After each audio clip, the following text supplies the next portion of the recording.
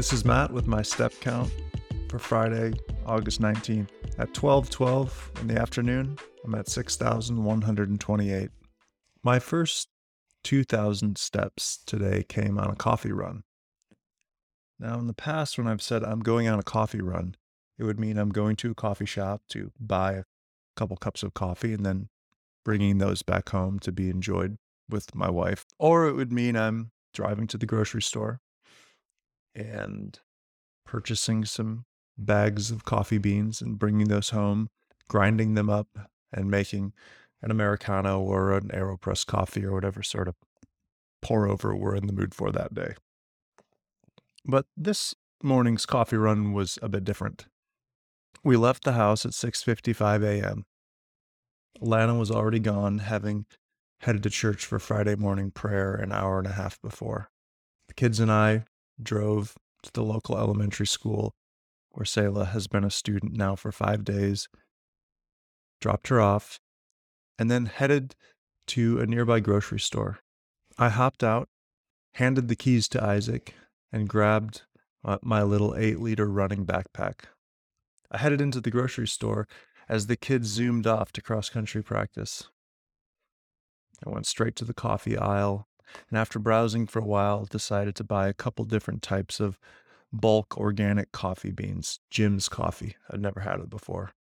Then I grabbed a few other things, including some sausage links, purchased them, walked outside, put them in my little running backpack, which I strapped on, placed one earbud in my ear, and started running back home. The run was fun and miserable at the same time because I was running along a trashy highway littered with garbage, and I was on a uneven slope. The early morning dew quickly soaked my socks and running shoes. I'm glad I did that run for a few different reasons. First of all, I got coffee. Secondly, I've wanted to do it for a while. I've wanted to run down to that particular grocery store or run to the Waffle House or run to the gas station just as an alternative to driving. And now I got to experience it.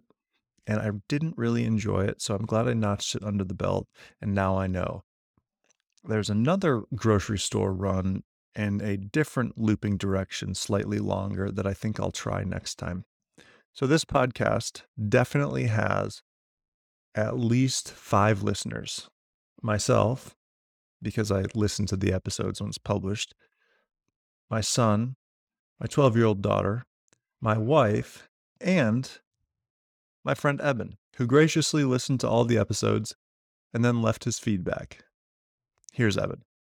All right, so I just binge listened to every episode of Step Count. Dude, I'm a really big fan. I'm not just saying that. It is very human. It's very personal. It's very real. I like kind of the organic nature of it, but I also just love the intentionality.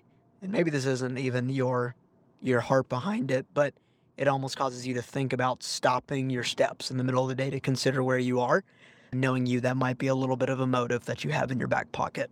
Seriously, I could totally picture this on late night NPR whenever it switches over to BBC. Maybe after, Q radio hour or whatever, I could picture listening to it. I'm subscribing, I'm listening. I love it, man.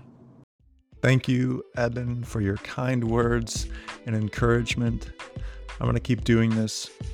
No promises, except that I'll check in periodically with my step count, which is today still 6,128.